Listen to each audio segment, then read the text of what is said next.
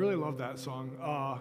It's such a cool idea, like just thinking through the imagery of that, of like, there's a body there, and then all of a sudden, like, the heart starts beating, and he starts breathing again. You're just like, wait, like, there has to be something. Like, there got to have, like, the shock or, like, CPR or something. They're like, no, he was done being dead, so it all started working again. So it's like when you think that through, you're just like, whoa, that's the God that we serve, right? So, good morning. It's Easter morning. He's risen. Good job. You guys read the screen. Love that. So every year we come and we celebrate Easter, right? And we're excited. And really, it's hard to wait to Easter to celebrate Easter. Like, we go through this season, some people celebrate Lent, right? And it's this time when we sort of think about, our own suffering, our own death, and reflection on the suffering in Christ that Christ did and how that kind of works. And we sort of are waiting for the fact that Easter Sunday is coming. And Palm Sunday comes, and Steve talked about this last week. It's Palm Sunday, and we're just going to gloss over this and skip right to Easter. Like, we don't want to deal with Palm Sunday as Palm Sunday. We're just like, but the good stuff is next week, right? And then we get to Good Friday, and we're like, this is depressing, and I don't want this to be depressing. I want to just like fast forward a couple more days and get to Easter. It's so exciting. So it's as fun as it is, to celebrate Easter, like, it's here. We get to celebrate now. Like, Jesus is alive, and we get to celebrate that. And what we realize is that Jesus actually rising from the dead changes everything. Like, that's the thing that changes everything. It changes the whole universe. It changes my relationship with God. It changes the way that I think about life. It changes the way that I think about the Bible. Everything in my life has changed as a result of the resurrection. And we're going to kind of work through that this morning. The funny thing is the disciples had no idea. Like, they did not get that at all right away, right? So it's Easter Sunday morning, like it's 11:30, and if we go back to that morning, the disciples were still super confused about what was going on. We look back and we see the risen Savior, and we're like, also, we know how that impacts the rest of the things that we think about. So we're like, yeah, Easter Sunday, and what that means is that when the angel sang peace on earth at Christmas, like, we know that's different because of a risen Savior, right? When we think about, Jesus being baptized and the Father saying, this is my beloved Son, we know that that's different because of the resurrection. And so we see everything through the lens of the resurrection, but those initial disciples were still like, I have no idea what's going on. They were not prepared to deal with it. So in order to kind of fully enter into what the resurrection means, I want to rewind it a little bit because you have to have that little bit of anticipation. Right? So you can't, if you're watching Avengers Infinity War or Endgame, right? Like, there's that moment when all the portals open up, and when that happens, like, that's 20 plus movies worth of like fan service, right? And you're just like, yes! But if you just turn that on, you're like, I don't know. I mean, cool, there's an army there. Like, it doesn't have any meaning. Or if you're a little bit older, you're watching TV and it's Star Trek II, The Wrath of Khan, right? And it comes on there, and you're watching it, and your kid walks in the room, and they're like, hey, what's going on? And you're like, give me a minute, like, Spock is dying. And they're like, who's Spock? And you're like, really? Right? Like, you're struggling through that because you're like, I'm 2 movies and 3 series and like 50 years into committing to this character. Like, it's got an emotional toll for me, and you don't understand it because you literally just walked in. And so what we're going to do is we're going to think through sort of where the disciples were that first Easter Sunday morning and where they were. So the tomb is empty. Like, that's not a thing that's debatable. That's a thing that actually happened. The tomb is empty. The women have come. They showed up. The tomb, there was nobody in the tomb. They talked to an angel, right? The angel was like, Jesus is alive. And they're like, okay, since he's not in the tomb, I guess we're going with that, right? They go back, they tell the disciples. The disciples weren't really convinced, so Peter goes. Peter and John look, they don't see anybody. They saw an angel as well. They're a little bit confused. Then Mary Magdalene talks to Jesus, like she actually had a conversation with him. And so there's all of that that's gone on. And then also we've got in some of the other gospel accounts where the guards were nervous about their jobs, and so they went and they took a bribe to tell everybody that the body had been stolen. So that's a rumor that's also kind of flying around at this time. And even though there's no social media, there's no Twitter, right? Like, it's a small town. Jerusalem is still not a huge town, so everybody's talking about what has happened. The death, the claims of resurrection, the claims of the body stolen. And so we're going to pick that up in Luke 24, verse 13. That's kind of the thing that has happened. So everybody's aware of all this stuff. Everybody's heard this. Everybody's forming their opinions kind of on what's going on. So we're going to pick it up in verse 13. That very day, two of the disciples, were going to a village named Emmaus, about 7 miles from Jerusalem, and they were talking with each other about all these things that had happened. So we don't know the identity of these two. We find out later one of them's name was Cleopas, so it wasn't necessarily disciples that we knew that were named.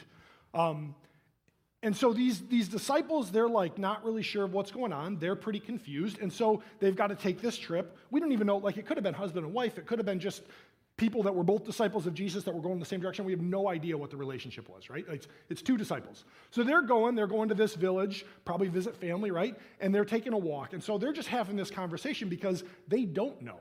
Like, they don't have any confidence in anything that's happened. They're just like, I mean, we heard this story, we heard this woman, we heard these other guys, but we don't have any idea what's really kind of going on. So they're confused. And the reason they're confused, I think, is they had this expectation sort of built up that Jesus was the Messiah, but that the Messiah was going to come and be a political conqueror.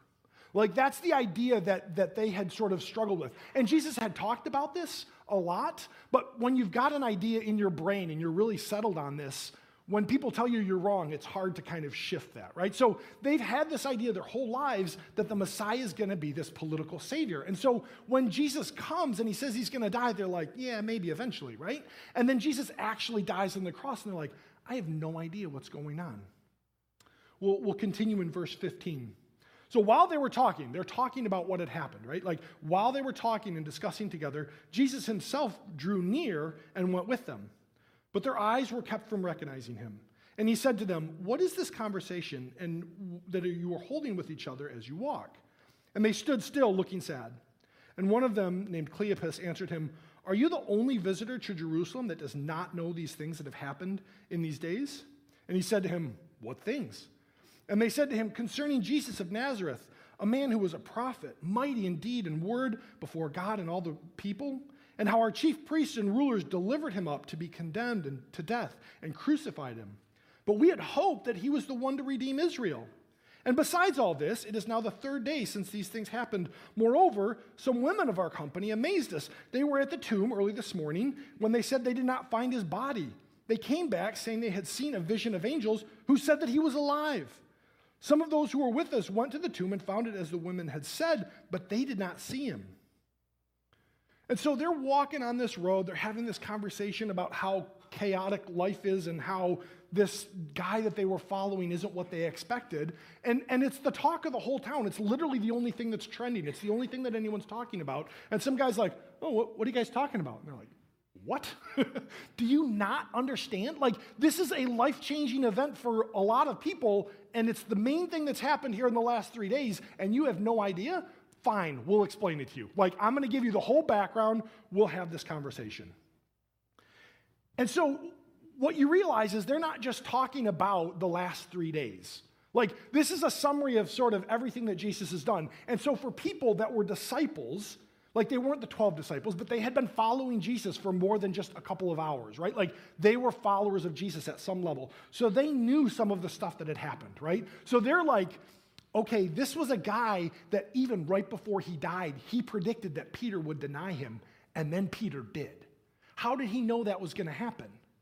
Like, that's a God thing, right? Like, that has to be a God thing if you know that somebody's going to lie about you. Like, that's a thing. And then also, they heard the stories. They knew Mary Magdalene. They're like, yeah, so she used to have these demons, but then she doesn't anymore because of him. So we're pretty sure that she would recognize him if she saw him, and she said she did. But then, like, people don't just rise from the dead, do they? But of course, we heard the stories about the fact that he raised, like, Lazarus. Like, we knew Lazarus. He's a good guy. He was dead. Now he's not dead. That's kind of confusing for us. There was also that other time when he raised that other guy, and that other time when he raised that other guy. Like, there's all these stories. They understand the power of Jesus. They're like, he did a bunch of mighty things. So the fact that he's dead doesn't really click all the way. But they know these stories, and so it's hard. It's confusing. They're not sure. I don't want to fault these two. I think it's easy to be like, well, you didn't understand, like, you just didn't, you didn't get it. But the fact is that's a part of the process, right? When we don't know what's happening, when we're not really sure what God is doing, confusion is the part of the process.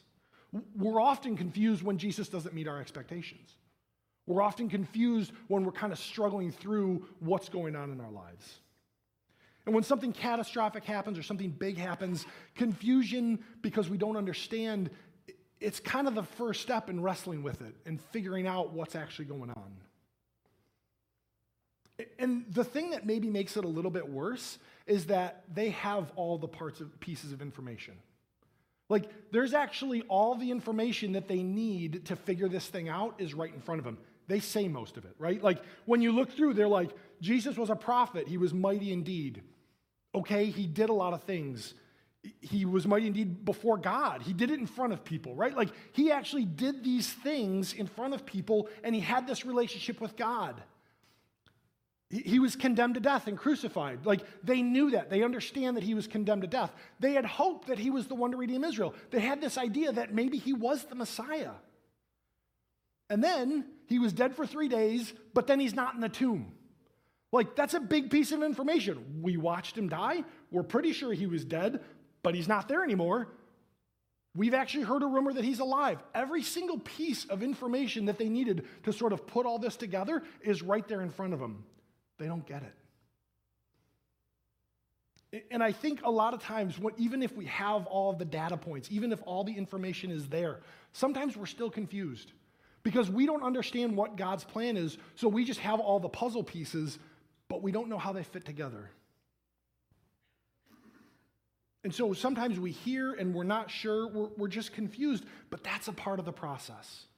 That's a part of the process of moving from a person that doesn't actually know or understand to actually being a person that understands who Jesus is and is willing to follow it. And so they're trying to sort out these answers. They're trying to figure this out. They're talking to each other. They know each other. They know that the other person is trying to follow or was trying to follow Jesus. They're not sure where they're at now. And so they're just working through the process of being frustrated and confused kind of together.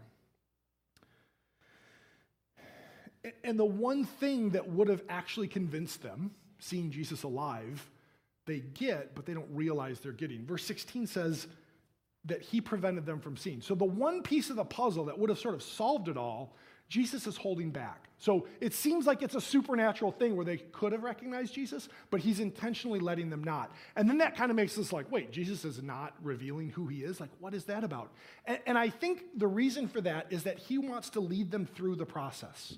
They're confused, they're frustrated, they have all the pieces, and he's like, if I just come in and show, hey, I'm alive, then that short circuits all of the figuring it out, all of the work, all the mental stuff.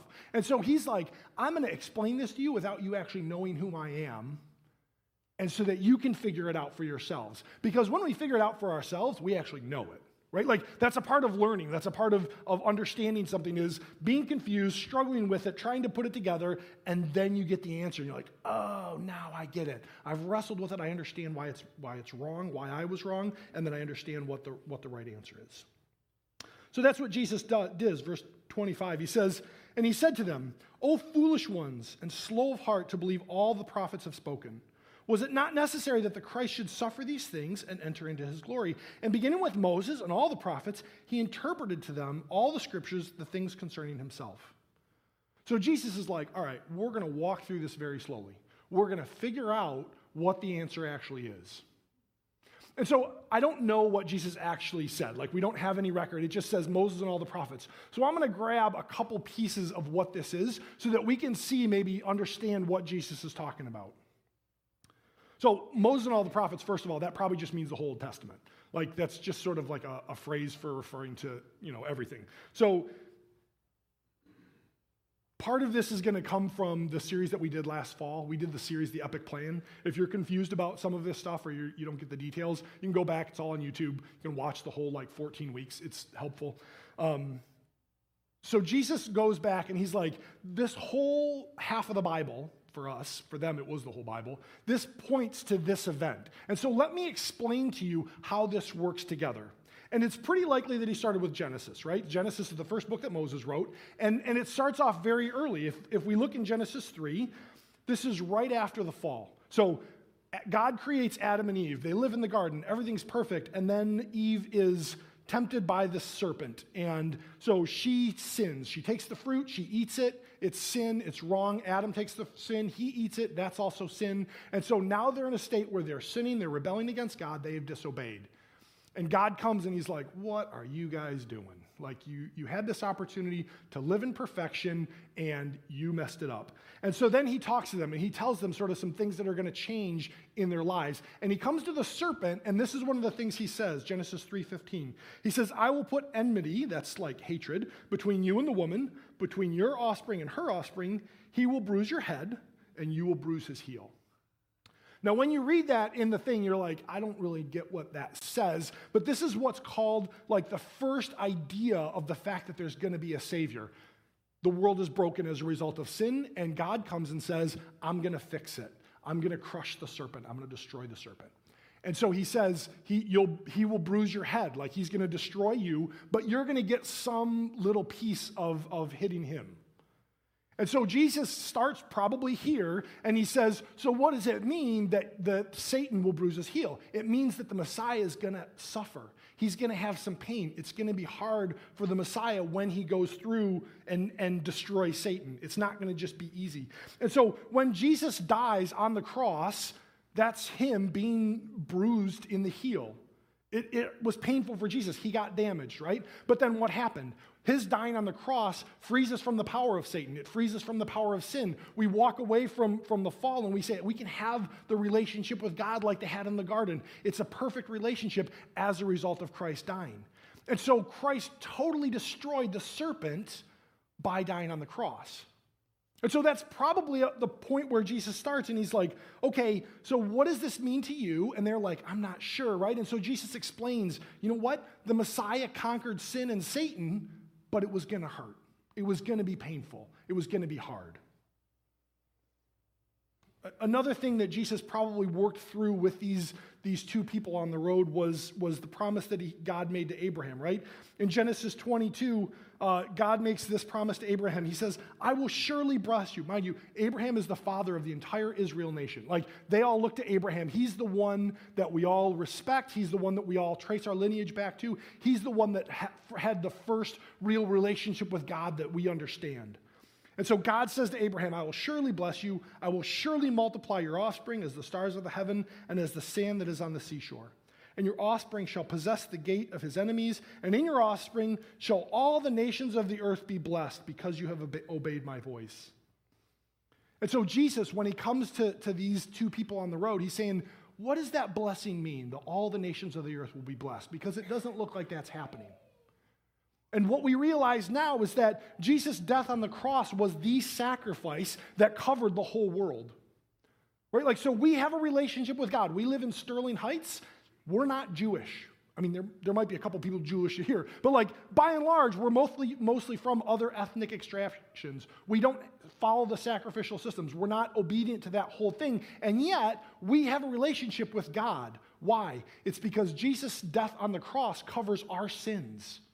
Right? And so that suffering is the thing that reconciles us to God. And so when we sit here, that's a part of the fulfillment of all the nations of the earth being blessed. We sit here, we have a relationship with God. That's a blessing that came from Christ dying on the cross. That came from Abraham's obedience. That's kind of how that trickled down to us, right?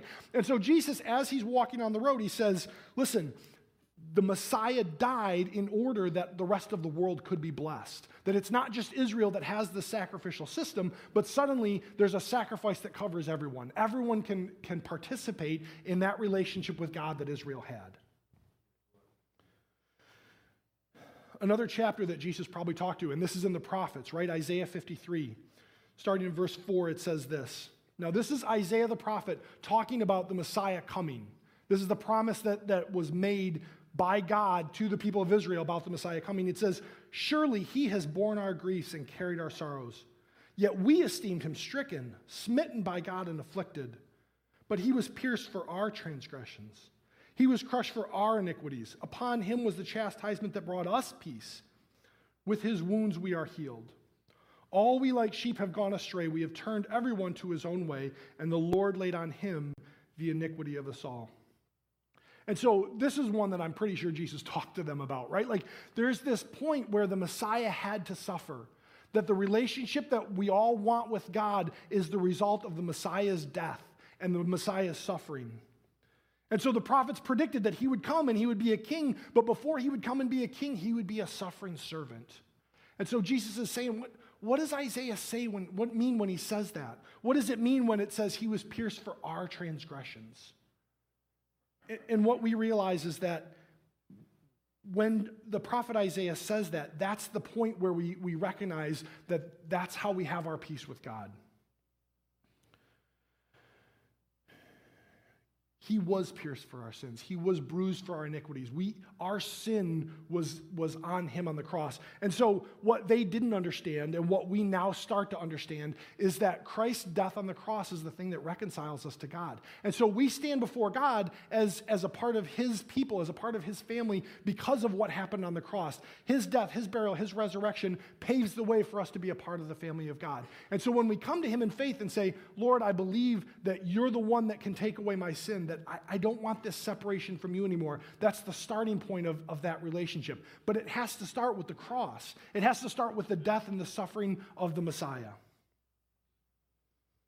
And so we're no longer in the Old Testament. We're no longer under that. It is shifted because of the death, burial, and the resurrection. When we realize that Jesus rose from the dead, it actually changes everything. And so Jesus explains all of these things to these two people on the road, and it's like a 2-hour walk, right? So it's 7 miles. You're like, if you walk at a pretty good clip, you can do that in 2 hours. If you're a little bit slower, it's closer to 3. Kind of depends on your pace. But it's a 7-mile journey, right? So we know that it's a long walk. So I'm not going to cover everything. We don't have 2 hours. Unless you guys want to hang out for another 2 hours. I don't know what your lunch plans are. Verse 28. So they've been talking for 2 hours.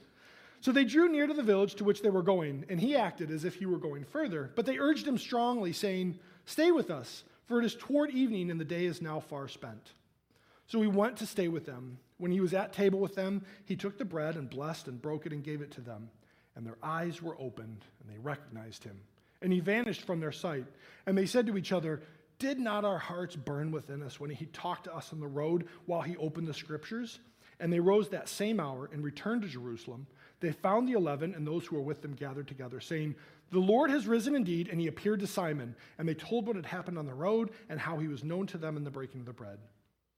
So Jesus explains this whole thing to them, and they sit down and they're having dinner, and it's in that sort of familiar confines of having a meal with someone that you've known for a long time that they're like, "Wait, you're actually Jesus. I knew I recognized something. I knew there was something when you were talking. I recognized. I didn't realize it. You're definitely Jesus. You're definitely alive." And Jesus is like, "Hey, good job." And then he's gone, right? It's just...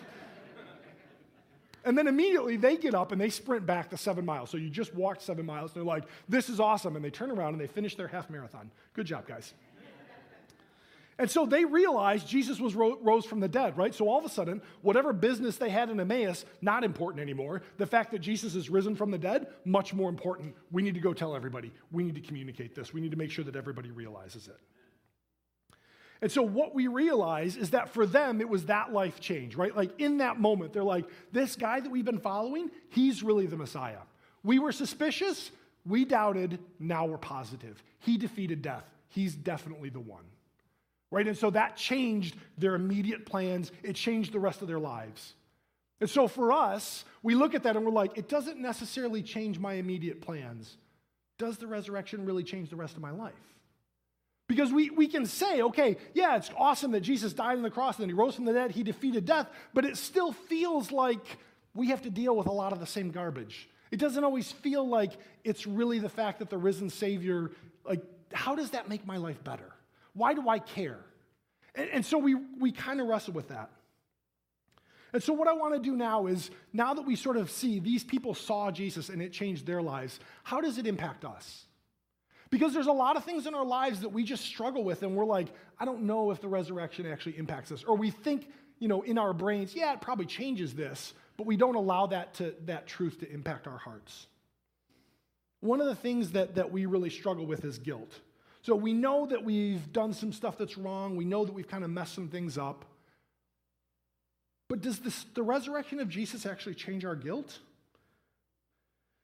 Colossians 2 says this, And you who were dead in your trespasses and the uncircumcision of your flesh, God made alive together with him, having forgiven us all our trespasses. By canceling the record of debt that stood against us with the legal demands, he set it aside, nailing it to the cross. And so what we realize when we read that from Paul is that Christ's death removes our guilt. Like the death, burial, and resurrection of Jesus Christ removes my guilt. I'm guilty before God. I have this sin, but he paid the penalty.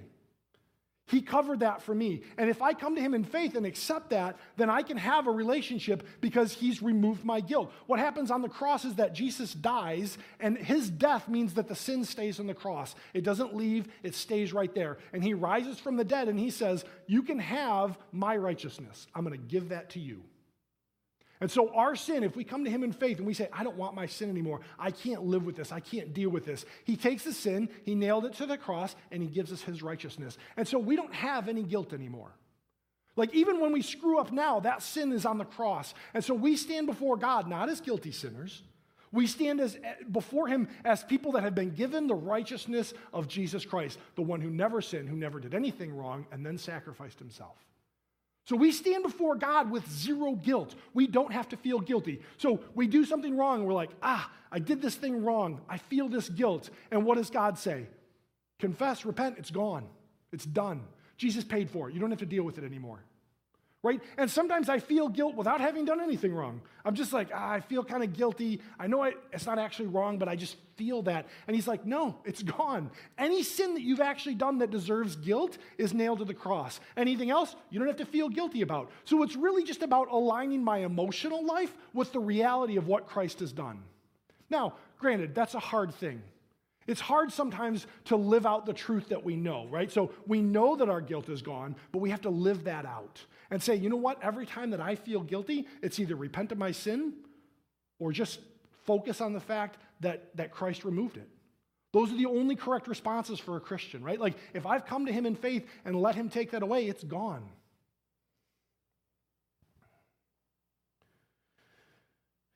The resurrection for us actually changes the fact of our guilt. Like the resurrection changed the fact that we were guilty before God, we're not anymore. Another thing that we sometimes struggle with is control or worry. Like these disciples, they were confused, they were frustrated, they didn't know. And so they're worried, they're walking on the road, they're like, did I just waste the last 3 years of my life? Like, what am I doing? What's my life about now if this guy's not really the Messiah? And so Jesus shows up and he shows that he's alive, and that solved their worry in the moment. But sometimes we still struggle with that, right? How does Jesus' resurrection fix my anxiety, my worry, the things that I think through that I can't let go? Romans 8 says this, you did not receive the spirit of slavery to fall back into fear, but you have received the spirit of adoption as sons, by whom we cry, Abba, Father. The Spirit himself bears witness with our spirit that we are children of God. So our fear is usually based in sin, whether it's our sin, like we're afraid of consequences for our sin, or we're afraid of somebody else sinning against us. Like that's a big piece of our fear is based on sin in the world. And so when Jesus dies, he removes that sin, and so we're just sort of left with people that still sin, but we don't know sort of how that's solved, how that's resolved. When we come to faith in Christ, what we realize, though, is that the God that's powerful enough to beat sin is power enough to control the universe. And so when we come to him, we say, okay, I'm afraid of my own consequence of sin, but that was taken on the cross. So ultimately, anything that I go through is God's allowing that in my life because he's that powerful. And the sin of somebody else that comes and impacts me, ultimately, that's been resolved too. Not that I don't still deal with the consequences, but God is in control and he's allowing or not allowing those things to happen. So as I go through things that I can't control, that I struggle with, that are difficult for me, I can recognize the fact that the God who loves me, that gave himself for me, is allowing that or preventing that from being worse, and I can just rest in him. I'm his son. He loves me. I don't have to worry. He's in control. Now, granted, there's some levels of worry and anxiety that need more than just sort of refocusing on who God is, right? Like, you start off with that, and if that doesn't work, maybe you move to that plus a therapist, and if that doesn't work, maybe that plus a therapist plus medication. I'm not saying that everything can be resolved with just like, well, if you just pray and recognize God's in control, it'll solve all your anxiety issues. I'm not saying that. What I am saying, though, is that those are the emotional results of something rather than the reality beneath. Right? Like, we struggle often with, again, making our emotions connect back with the reality. So the reality is that God is in control and there's nothing that I really need to worry about. Whether or not I do is a different question, but I don't have to because God's actually in control. Another thing that sometimes we struggle with is shame or worthlessness, right? Like, we feel like we don't have any value in and of ourselves. 2 Corinthians says this, therefore, if anyone is in Christ, he's a new creation. The old has passed away. Behold, the new has come. All this is from God who, through Christ, reconciled us to himself. And so what happens is when Christ rises from the dead, he creates us as new creation. We're the children of God. And so our value isn't inherent in what we've done. It's because the God of the universe, the infinite God of the universe, created us and loves us for who we are. That's where our worth comes from. And again, sometimes it's the feeling versus the reality, but the reality underneath it is that if you've come to him in faith, you're a child of God. You're a beloved child that he values simply because you are. And so you don't have to feel shame. You're a child of the King of the universe. You don't have to feel worthless. He loves you infinitely because of who you are, just because you're his. And so when we realize that, what we see is that there's no room for that feeling of shame or worthlessness. That's something separate. That's a feeling that's from Satan. That's not actually what God has called us to. My worth is attached to the fact that the unchanging and infinite God of the universe loves me for who I am. That's the reality. Maybe we struggle with identity or feeling like we belong. Like, what am I even doing here? I guarantee you those guys on the road were struggling with, like, what's going on here? I don't know. They didn't understand. 1 Peter says this, you are a chosen race, a royal priesthood, a holy nation, a people for his own possession, that you may proclaim the excellencies of him who called you out of the darkness and into his marvelous light. Once you were not a people, now you are God's people. Once you had not received mercy, now you have received mercy. So as a result of the resurrection, a part of my identity is that I'm a child of God. I'm a part of the people of God. If I don't feel like I've got a tribe or a place to live or a place that I connect, I can know that before God, I'm his beloved child. God accepts me. He loves me for who I am. And so even when I struggle with that feeling of not belonging or I'm not sure who I am, I can go back to the fact that I am the person that God created me to be. This is who I am, and he loves me for that. I'm a part of his people. I'm a part of his priesthood, his holy nation.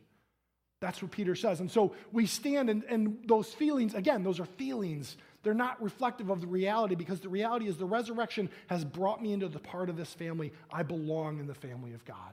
That's the place where I can set my identity as a beloved child of his. And so when we talk about the resurrection changing anything, what happens is that the resurrection impacts our deepest needs, our deepest feelings, the things that we struggle with. God changes as a result of the resurrection. We're new creations in him. We've got new identity. We don't have any guilt. We don't have any shame because of the resurrection, because Christ rose and washed all of those things away. And so often our progress as we live the Christian life is this. We start off with confusion, right? We struggle to understand how does the resurrection impact this? What does the resurrection mean for me here? I'm confused and I struggle. And then as we kind of work through it, we start to understand some of the answers. We start to realize, oh, God does say something about this. God does actually have some things that impact my thoughts about this. And then what happens is the Holy Spirit opens our eyes. And we see the truth. We see that the resurrection has changed not just my life, but the whole world. And it's transformed in a way that honors and glorifies God. And we realize that Jesus actually rose from the dead, and it changes everything. Everything that we are, everything that we've done, everything that we live our lives for, all of it has changed as a result of the resurrection. I haven't started with questions this whole time, right? Like, I've kind of been building to this. The question that we have to face is, has the reality that Jesus rose from the dead changed your life? And the starting point for that is having a relationship with him, coming to him and confessing your sin and asking for a relationship with the God of the universe. That's the starting point of it. But like I said, the resurrection changes literally everything. So even if you've done that, there's more steps. There's more things that the resurrection can change for God's glory and for your good as you live for him. And so now it comes like the rubber meets the road. How can the resurrection change my life this week? What's a thing that I've been wrestling with, that I've been struggling with, that I'm not sure about, that I feel like I'm disconnected with God? How does the resurrection change that? So this is a big open-ended question. I recognize that I'm not giving you guys like a little easy like application like, oh, this is the one thing that I do that's going to, like, how does the resurrection change the way that you interact with people? How does the resurrection change the sin that you're struggling with? How does the resurrection change the attitude that you know is wrong? Like, what is it in your life that the resurrection needs to change, and how does that start? Let's pray. Heavenly Father, we thank you for the fact that Jesus rose from the dead, that the tomb is empty, that we have new life and new hope and a new reality as a result of the resurrection. And we know that Jesus is alive because, like the song says, he lives within us. He lives in my heart. I don't have to rely on the external evidence or the witnesses that are out there. I know that Jesus is real and he's alive because I talk to him and I have a conversation with him and he's changed my life. And we thank you for that. We thank you that we can celebrate this morning, that we can see a risen Savior that's ruling and reigning and changing the world, and that one day he will come back and he will save us from all the leftover sin that's still hanging around, Lord, and that we will live in eternity in glory with you. We thank you that the resurrection is that promise that will come true. And we thank you for the fact that it has already changed our lives. We pray all this in your name.